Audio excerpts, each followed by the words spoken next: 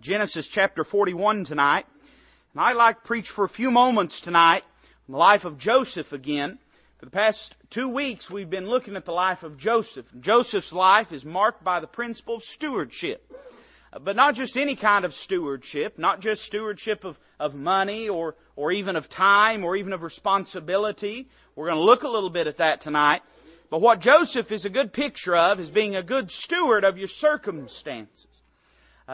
We talk about patience, and I said this a couple weeks ago. We talk about patience and praying for God to give us patience about things. Sometimes we think of patience just as merely waiting. But patience is not simply waiting. See, the truth of the matter is, most of the time if we could change things, we would change things. Patience is not the reality of waiting, but it's the responsibility that comes along with waiting. And it's not just in whether we wait, but it's in how we wait. And we're going to see the end of the story, so to speak, concerning Joseph's trials in his life. Now, that's not to say he didn't have some hard times after. I'm sure that he did. A lot of Joseph's life is not recorded. In fact, more of Joseph's life is not recorded in Scripture than what is recorded in Scripture. But tonight we're going to sort of see how God winds up the story of what Joseph has been going through. Now, we're going to start at verse 25. I don't see a need to read the entire chapter. Most of you are somewhat familiar with it. But to give you a little bit of recap, Joseph had been in prison.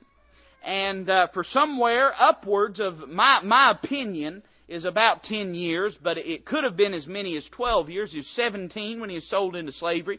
He's 30 when he stands before Pharaoh. So if you figure he spent at least a year in the house of Potiphar, then that would equal probably about 12 years. You say, well, could he have been in Potiphar's house longer? Well, yeah, I think he could have, but probably not with Potiphar's wife there he couldn't have. And so I don't think he spent a whole lot of time in Potiphar's home. And so it's been 17 years, or 13 years since Joseph left home. 2 years prior to Genesis 41, he interpreted a dream for the butler and for the baker of Pharaoh. He interpreted, God gave him the interpretation that the baker was going to be killed and the butler was going to be restored, and it happened just how God said it would happen. It always happens just how God says it'll happen. And the butler forgets about Joseph. Joseph had one request. He said, "Don't forget me." And the butler forgot him. And so after 2 full years, the Bible says in the first verse of chapter 41, Pharaoh has a dream. Has a dream about 7 stalks of corn that are healthy, that are well favored. And then he has a dream about 7 stalks of corn that are kind of sickly looking and pitiful looking. And the dream goes that the stalks of corn that were pitiful looking consumed the stalks of corn that were healthy looking.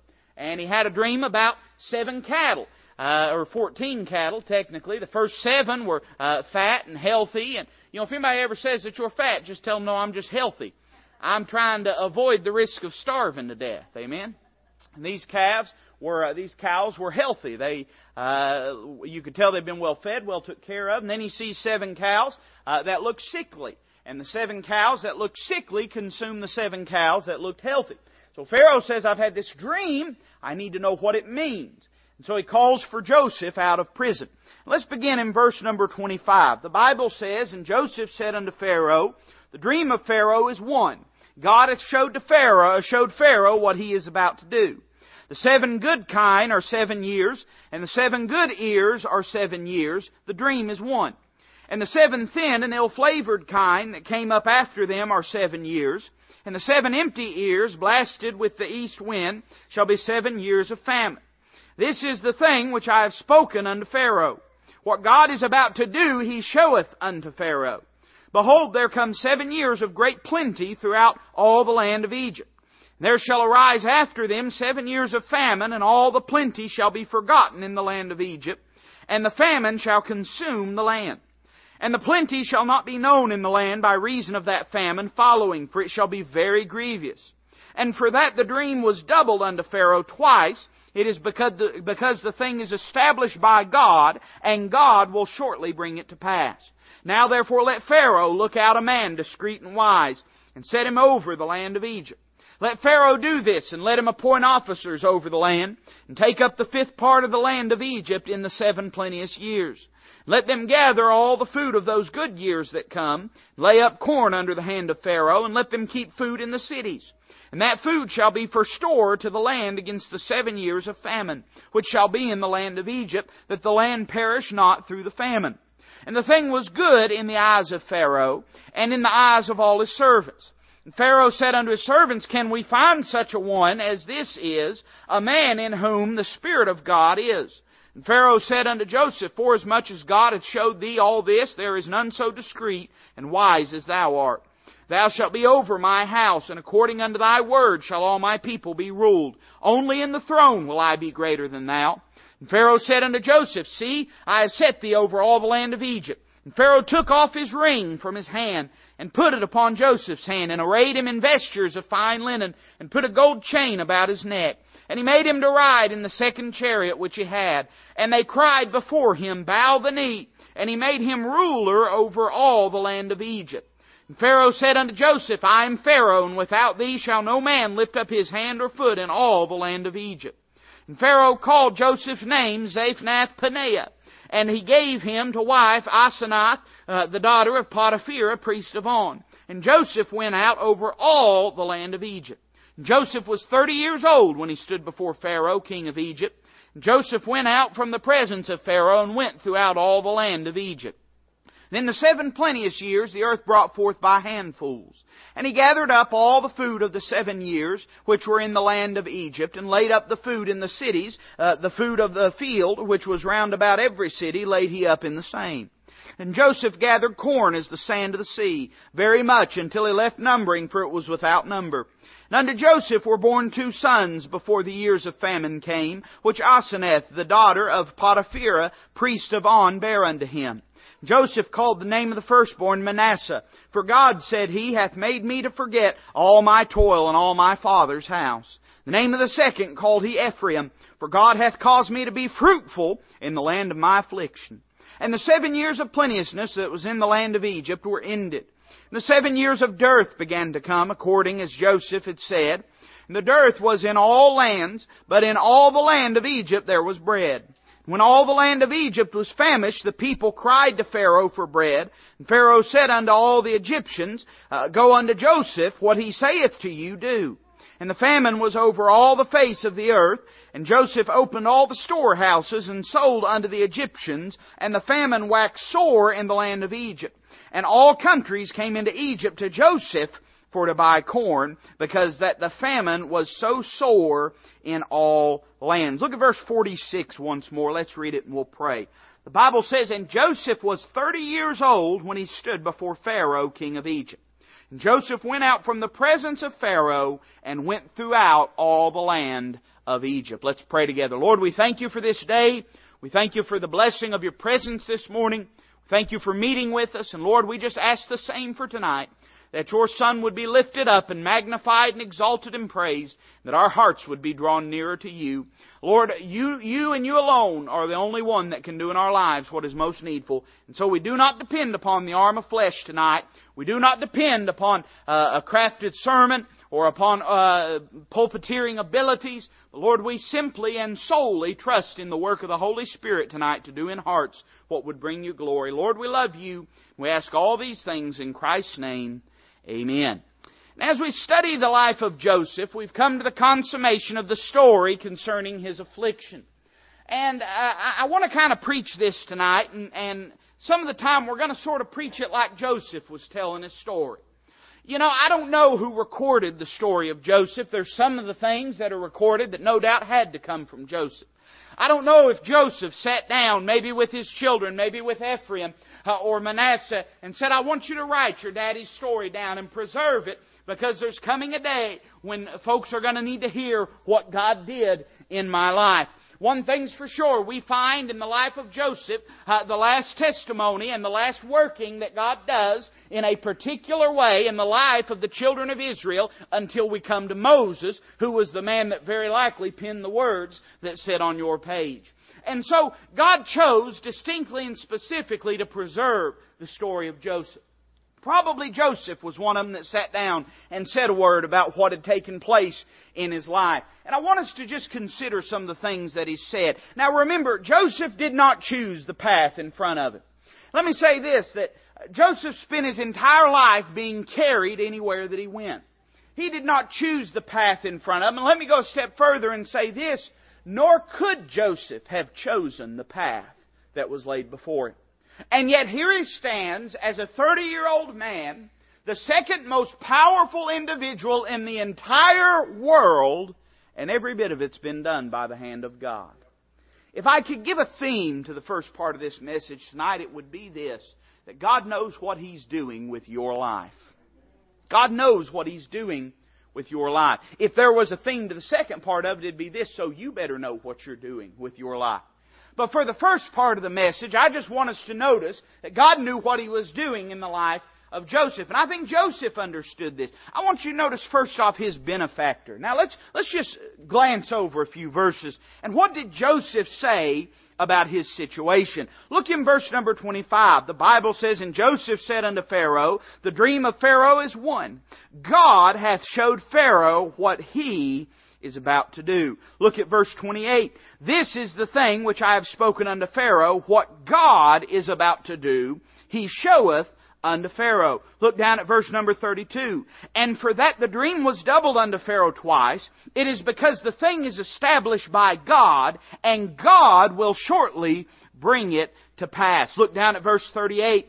Pharaoh, he sort of picked up on this because, and Pharaoh said unto his servants, Can we find such a one as this? Is a man in whom the Spirit of God is. Look at verse 39. And Pharaoh said unto Joseph, Forasmuch as God hath showed thee all this, there is none so discreet and wise as thou art. Do you catch a theme that's being presented in the chapter that we've read? Could I say that the theme is this, that God's been working the entire time?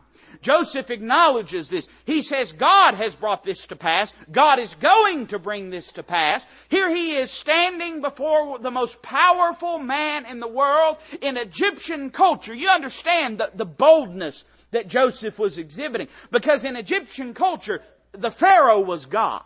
The Pharaoh was considered God in the flesh. Whoever it was that held that scepter was considered divinity and deity manifest on this earth. And Joseph, with boldness, with a backbone tempered in prison affliction, looks at Pharaoh and says, God is about to do something in this land. See, Joseph understood who it was that put him where he was at. We're preaching tonight on stewardship and sovereignty. You understand that, right? We're preaching on what happens when God blesses us and gives us a scope of influence and gives us a scepter of authority. And let me say that the first thing that Joseph did was acknowledge it was God that had put him there. You know something I've found to be so about human nature? Everybody needs God until things start going well. Everybody needs God until things start going well. You remember what happened. I was talking with, I believe it was Brother Steve the other day. We were talking about September 11th, 2001.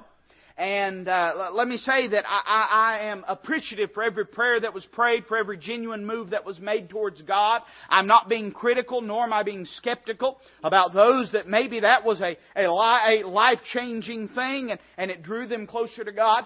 But isn't it interesting that on September 10th, 2001, America had no use for God? Wasn't welcome in the school system, wasn't welcome in media, wasn't welcome in politics, wasn't welcome in the news. You remember what had happened, don't you? Most of you remember. In fact, we just rolled over some anniversary of Columbine, and when Columbine took place, and everybody asked, well, man, where's God in all this? The public school system had kicked God out years before. It's no wonder where God was at. God's where He's always been. The question is where we're at. On September 10th, this country didn't have much interest in the things of God. But then when tragedy struck, all of a sudden, churches were being flooded with people. Flooded with people. Pastors were getting phone calls in the middle of the day. Can you open up your church? Our workers want to come in and pray. That's human nature. That's human nature. Everybody needs God until things go wrong. Joseph had God when things were going wrong. But notice that when things start going right, he's still got God. When things start going well, he still acknowledges God. Let me ask you something. It's easy to pray and to beg God and to plead with God when you have a need, but are you still going to be as interested in God when He meets that need? Are you still going to have as much use for the Lord when He meets that need? When He answers that prayer? Joseph is seeing all of his dreams. Well, I say that. I don't know that these were the dreams of Joseph. I don't know that he ever anticipated. But Joseph is seeing the dreams of others coming true in his own life. I mean, he is poised for a position here that men would war and battle and kill for. And all he can think about is how God brought it all to pass. All he can think about is how God is about to do something. Any blessing that you have in life has come from the hand of God. That's a reality. That's not theology. That's reality. That's practical. Every blessing that, if you want theology for it, I can give it to you.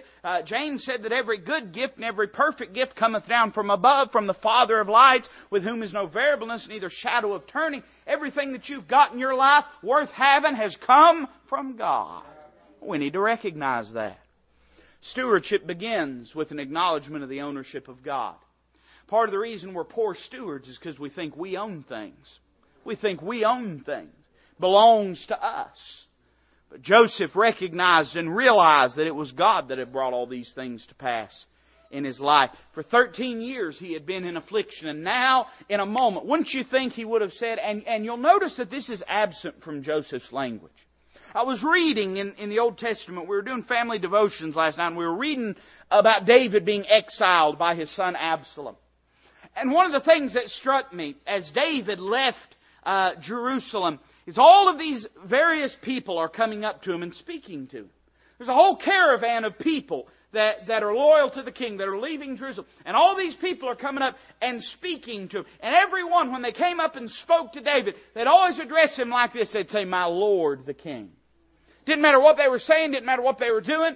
David wasn't doing a thing for them, but still just out of reverence, they would say, "My Lord, the King."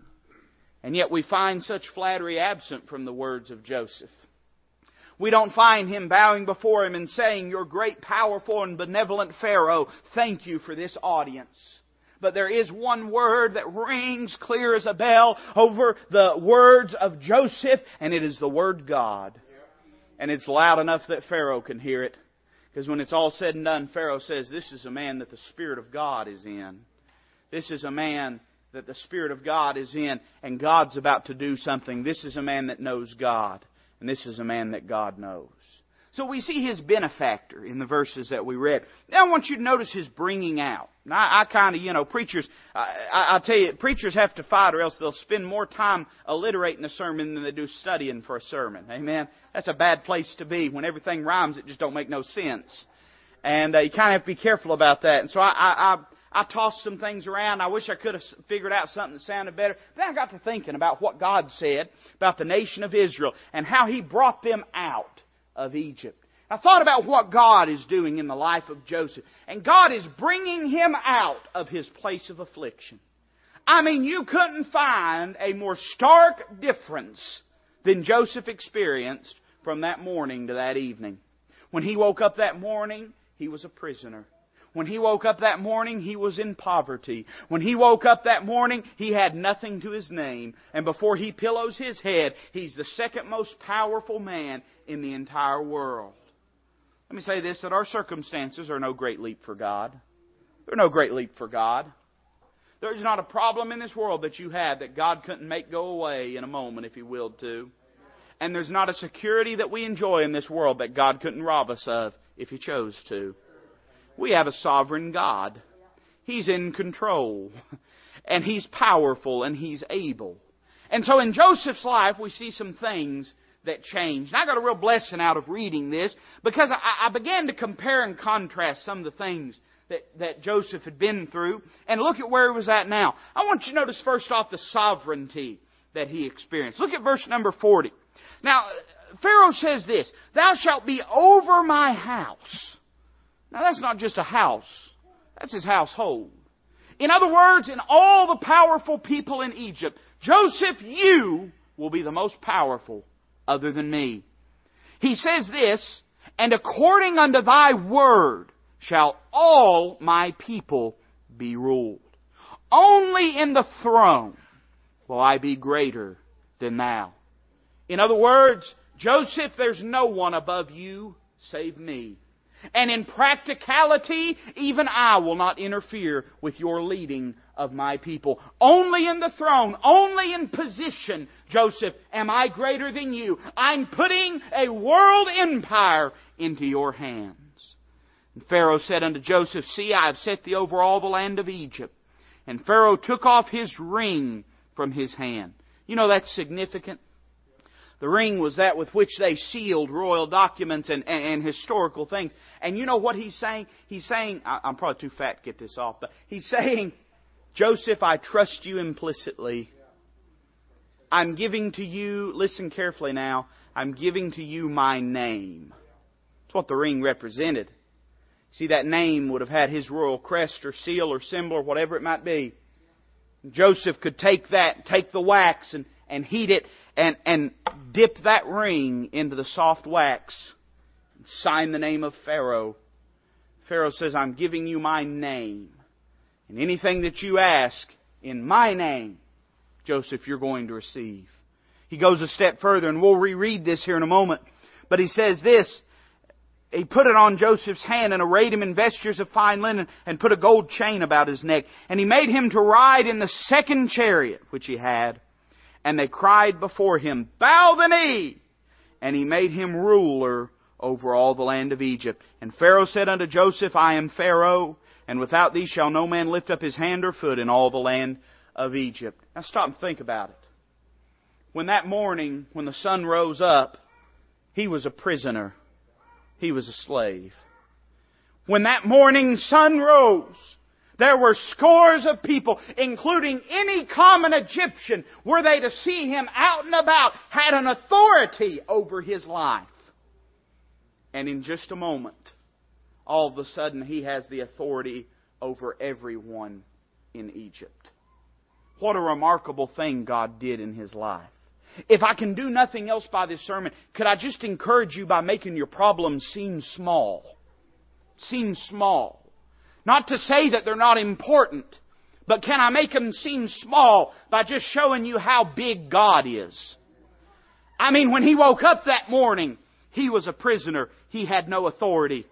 But when the sun went down, he was the second most powerful man in Egypt. Look at verse number 42 again. The Bible says, And Pharaoh took off his ring from his hand and put it upon Joseph's hand and arrayed him in vestures of fine linen and put a gold chain about his neck. We see the splendor that he experienced.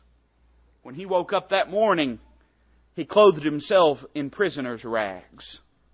I don't know what Joseph would have worn as a prisoner. There's no question he had favor with the chief of the wardens that was there. There's no question that he was in a place of probably comfort relative to some of the other people that were there in prison. But there's also no question that he had been in a place of affliction. He had woke up and been in poverty, and now before he pillows his head, he's wearing Pharaoh's ring, Pharaoh's robe, and Pharaoh's necklace. I think we got to be careful that we don't. Temporal things are good. Eternal things are better. You know? But God put us in a temporal world. And I think we need to be cautious, and I think good stewardship is very important. But let me just say this. There's no financial burden you face that's going to put a dent in God's wallet. None that you face. There's no insurmountable mountain when it comes to God's pockets. God's able. God's able. You know the reason that God answers financially sometimes in our lives? And He does. I don't think we ought to be scared of talking about that. But He does. He does answer in that way. It's to increase our faith, not our finances.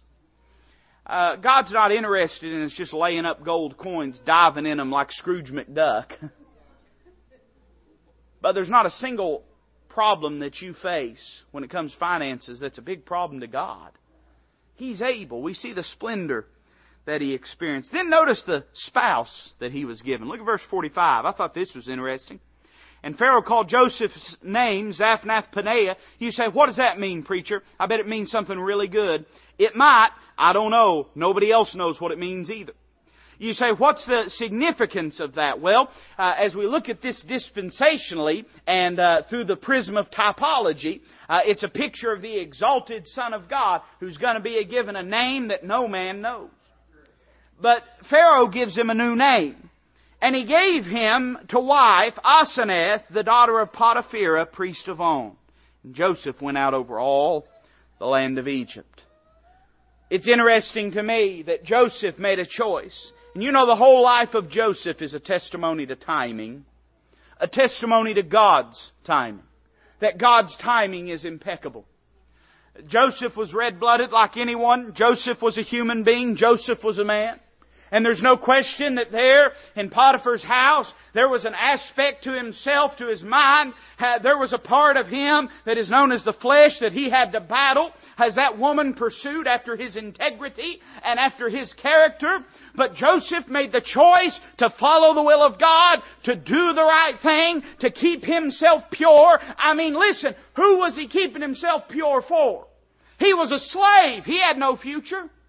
He was a prisoner after that. He had no future. He was a condemned man. You say, who was he keeping himself pure for? Let me say to our young people, you say, who do I keep myself pure for? You keep yourself pure for God is who you keep yourself pure for. We talk all the time about young people keeping themselves pure for their spouse. That won't last long.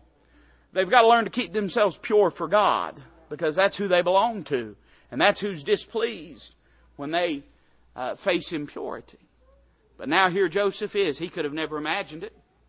I hope she's good looking. If I know how God is, she's probably good looking.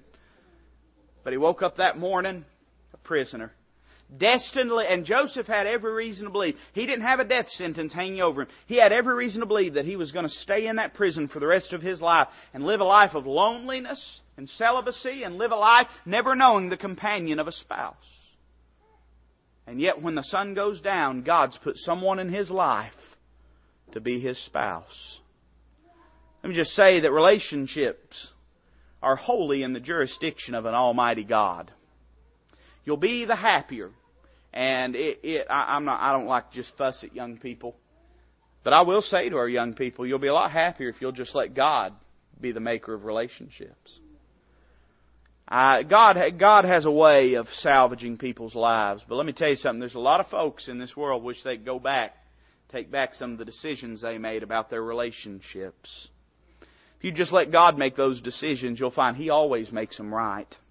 He always makes them right. Then notice, look at this. You think I'm done. I'm not done. But look at verse 46. I thought this was interesting. I wasn't really going to deal with this, so I don't have no fancy word for it. But notice His freedom. Look at the end of verse 25. The Bible says, and Joseph went out over all the land of Egypt. I don't know how far the sphere of travel was for Joseph before, but it probably wasn't very far. Joseph didn't get to make very many decisions for himself. But before the sun's down, he can go anywhere he wants. And he's not only making decisions for him, he's making decisions for everybody else. It's funny because when I was a young person, I always wanted to make decisions. You know, and then you grow up to be an adult and you just wish you could go hide from them all. That's not reality. You want to live your life and make your own choices and have responsibility. That's normal. That's normal. I'd worry about a young person that didn't want those things. But now Joseph, because he's placed his life in the hands of God, God's done more with it than he ever could have. We see his story. Look at verse 46.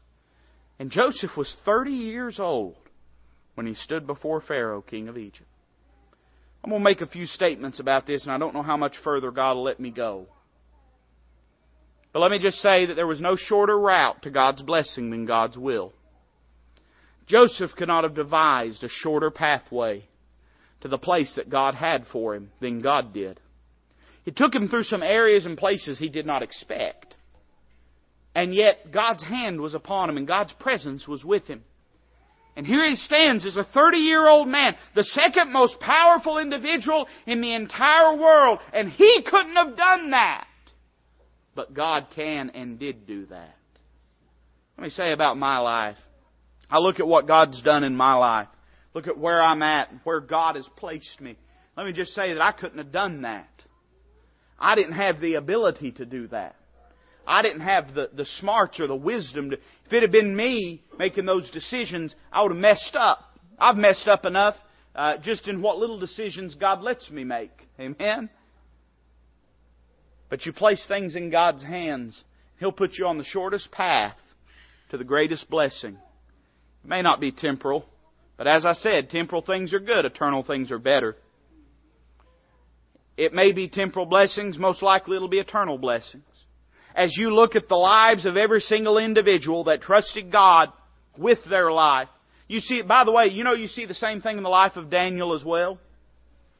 Daniel would not have chosen exile as the path for exaltation, but God did. God did. You see, God knows what He's doing with this business. He knows what He's doing. Look at verse 47. We see His benefactor and His bringing out, but we see His busyness. The Bible says, and in the 7 plenteous years, the earth brought forth by handfuls. Now, if we're going to talk about stewardship, here's where we need to talk about it. And He gathered up all the food of the 7 years which were in the land of Egypt, laid up the food in the cities, the food of the field, which was round about every city, laid He up in the same. Joseph gathered corn as the sand of the sea, very much until he left numbering, for it was without number. Let me just say this very quickly, that he took the opportunity that God gave him to do something great with God. There was a goal set before him by the Lord God Almighty, and he ran as hard as he could, as fast as he could, for as long as he could, and that was the will of God for him. When you find the will of God, when you find what God has for your life, pursue it, and pursue it with passion. God, he had been a steward for 13 years in affliction. Now all of a sudden, he's a steward in sovereignty, and he says, God's given me an opportunity. I need to take it, and I need to do something with it. There's the old saying, make hay. You see, the Bible says a little bit differently. You know what it says? It says, work during the day, for the night cometh when no man worketh. If God's blessed you in some respect, listen, if He's blessed you financially, serve Him financially. If He's blessed you with family, serve Him with your family. If He's blessed you with affliction, serve Him in your affliction. But whatever it is that God's blessed you with, serve Him with it. Because there might come a day when you don't have it anymore. There might come a day when you don't have it anymore. We see His busyness, but notice in verse number 50, we see His blessing. Now, I picked that word distinctly, because I don't mean His blessing from the Lord, but rather I mean His blessing of the Lord. Now, if we were to look, here is where Joseph gives a testimony about his life thus far. Joseph says something about the 13 years that it took him to get from the fields of his father to the palace of a Pharaoh. And he says this, in verse number 50, And unto Joseph were born 2 sons, before the years of famine came, which Asenath, the daughter of Potipherah, priest of On, bare unto him. Joseph called the name of the firstborn Manasseh. For God, said he, hath made me forget all my toil and all my father's house. You know the first thing that he says about the 12, 13 years that he spent in affliction? He speaks of God's faithfulness. He says, God took some things from me, but He repaid me more than He took from me. Here I stand as a 30-year-old man, anywhere between 30 and 37. They were born in the years of plenteousness. He said, here I am, a man in the middle of my life, at the zenith of authority, at the zenith of prosperity. And what I can say is this, it's been worth it to trust God. It's been worth it to trust God. He named his child Manasseh and says, God's made me to forget all my toil. There wasn't a thing that God asked of me that He wasn't worthy of and that wasn't worthwhile to me. Let me tell you something. There's nothing God can ask of you that He's not worthy of. We think sometimes, I know we don't say it because we're more spiritual, quote unquote, than that. What it really is, we're too big of hypocrites to admit this. But sometimes we think to ourselves, God asks too much. I know people think that because when they're unfaithful to the Lord, they're implying that God asks too much. When they're not faithful to serve Him or to meet with His people or to read their Bible or to pray, they're implying that God's asking too much of them. But, you know, the only reason that we ever think God asks too much is because we think too much of ourselves. It doesn't matter what God asks of you. It's not more than He's given you. And it doesn't matter what God asks of you. He's worthy of it. Not only that, now listen, this is going to sound gruff, but listen, there's not a thing that God asks of you that He's really asking for all that much in the first place. You and I was just dead dogs like Mephibosheth, lost sinners on our way to hell.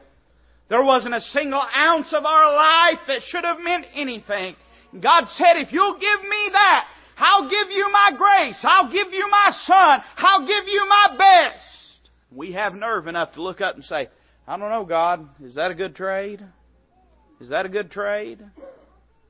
Joseph says, there isn't a thing that God took from me but what He repaid me fourfold. Then notice the second thing. And the name of the second called he Ephraim. He says, for God hath caused me to be fruitful in the land of my affliction. He speaks of God's faithfulness, but He speaks of God's fruitfulness. He says this, God chose a strange path for me, but God brought the best out of my life. Listen carefully to what I'm about to say. You say, what's God doing in my life? He's trying to bring the best out of it. God only deals in the best. You know that? That's all He deals in. God gave you His best. God wants His best for you. God wants your best. God only deals in the best. And what He's trying to bring out of your life is the best possible thing that can be brought out of it. If we'll trust Him with it, He'll do more with it than we ever could dream to do with it. Joseph says, in the midst of all my affliction, God brought some things to pass and gave me some things that I could have never expected. We could speculate as to the fruit that Joseph is talking about. Maybe he's talking about the 2 sons that he has. It's interesting because at this stage in Joseph's life, he doesn't know if he's ever going to get to see his family again. But he says this, when he looks down at those 2 little boys, he says, God brought something good out of my affliction because of my children. Maybe he's talking about the money that he has. It's possible. There's nothing wrong with enjoying the money that God blesses you with. And maybe he thinks back to the years that he spent in poverty and says, oh, God has prospered me more than I could ever imagine.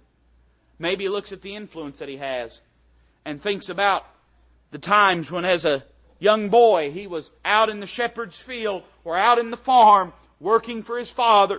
Had the only folks in life he even could wish to influence were his brethren and his mother and father. And when God gave him dreams, his brethren and his mother and father rejected those dreams. And now here he is. And when no man lifts up a hand or a foot except Joseph says so. He has more influence than he could ever fathom. I don't know what it is that he's speaking about. But he says this, that God did more with my life than I could have. Notice verse number 54 through 57. We see His benevolence. And the 7 years of dearth began to come, according as Joseph had said. And the dearth was in all lands, but in all the land of Egypt there was bread. Let me say this, he was in safety because he had trusted God. Joseph was not in a position to starve to death. And the prison, at a time of a normal harvest, Joseph was closer to starving to death. Oh boy, I like that. Let me say that. Let me get it. I want to get it right before I say it. Joseph was closer to starving in a normal situation in the midst of the prison than he was in the midst of a famine. And you know why? Because he had trusted God. Because he had trusted God.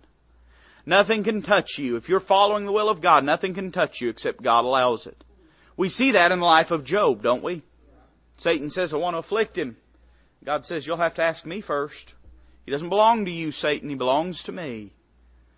And so the time of affliction comes, the time of famine. And when all the land of Egypt, verse 55, was famished, the people cried to Pharaoh for bread. And Pharaoh said unto all the Egyptians, Go unto Joseph, what he saith unto you do. And the famine was over all the face of the earth. Listen, and Joseph opened all the storehouses, and sold unto the Egyptians, and the famine waxed sore in the land of Egypt.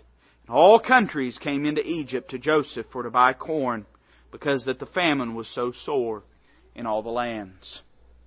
I don't know what he sold a bushel for. I don't know what the exchange rate or the state of inflation was. But I do know this, when given a choice, I don't think Pharaoh would have been too upset if Joseph had said, we'll only sell to Egyptians. In fact, it probably would have been in Pharaoh's best interest to say, we'll only sell to Egyptians. Opportunity to weaken our enemies, to gain more influence and more lands. But because of the implicit trust that he had in Joseph, he says, whatever Joseph says, do. Joseph says this, open the storehouses and sell and have compassion. You say, what do I do with the influence God's given me? You use it to point men to the Lord. I don't know what exactly Joseph did or said. I don't know exactly what happened. But I do know this, that Joseph made a lasting effect on the pharaohs of that time. In fact, when the Bible says in Exodus chapter 2 that there arose a Pharaoh that knew not Joseph, it doesn't mean a singular Pharaoh that didn't know Joseph. What it means is a different dynasty arose. So for the entire dynasty, for the hundreds of years after the life of Joseph, up until the place where the Egyptians began to afflict the Israelites, Joseph made a lasting effect. And he did so through his wisdom and through his compassion. We see in Joseph an example of using that which God has blessed you with for the glory of God and for the good of others. We see in Joseph an example of a man that has trusted God with his life, and God's done something grand with it, and so he turns around and uses it to serve the Lord and to do something for Him. And when he ends his life, I thought this was interesting. We see his burial. Now, it's not in chapter 41, but it's found down in Genesis chapter 50. You don't have to turn there, it's just one verse. In fact, I'll read it in a moment, but can I read what the Hebrew writer said about Joseph? He said this, Hebrews 11:22. By faith Joseph, when he died, made mention of the departing of the children of Israel, and gave commandment concerning his bones.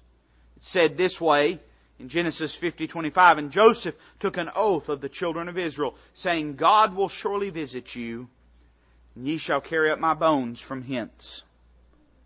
With all the temporal blessing that Joseph experienced, with all of the authority that was vested in his decisions, Joseph never forgot that there was coming a day when God would visit His people. You know what the real key to stewardship is? Number one, the ownership of God. But number two, the fact that the Lord's returning. And we're going to give an account one day. Joseph never lost sight of this, that he wasn't an Egyptian. He was an Israelite. When God blesses you, you know what you need to keep in focus? Before I'm anything else, I'm a Christian. I'm a Christian. If you temper every decision you make with this truth, I'm a Christian, I belong to Christ, and I ought to do that which glorifies Him, you'd be amazed what He'll do with your life. That was true for Joseph in his father's house. It was true for Joseph in the pit. It was true for him in the Potiphar's house. It was true in the prison, and it was true in the palace. That he understood that at the end of the day, he was just a servant and child of God that belonged to Him to do with as He pleased. I wonder what God's blessed you with that you might be able to bless the Lord with and by. Maybe it is finances. Maybe it's time. Maybe it's a talent that you have. Maybe it's an influence you have over your family or your loved ones or your coworkers. But in some respect, maybe there's something about your life that God's dealt with you tonight and said this, if you just give that to me, I'll do more with it than you can. And maybe tonight there's something you just want to give over to Christ and put wholly in His hands that He might use it for His glory and for your good.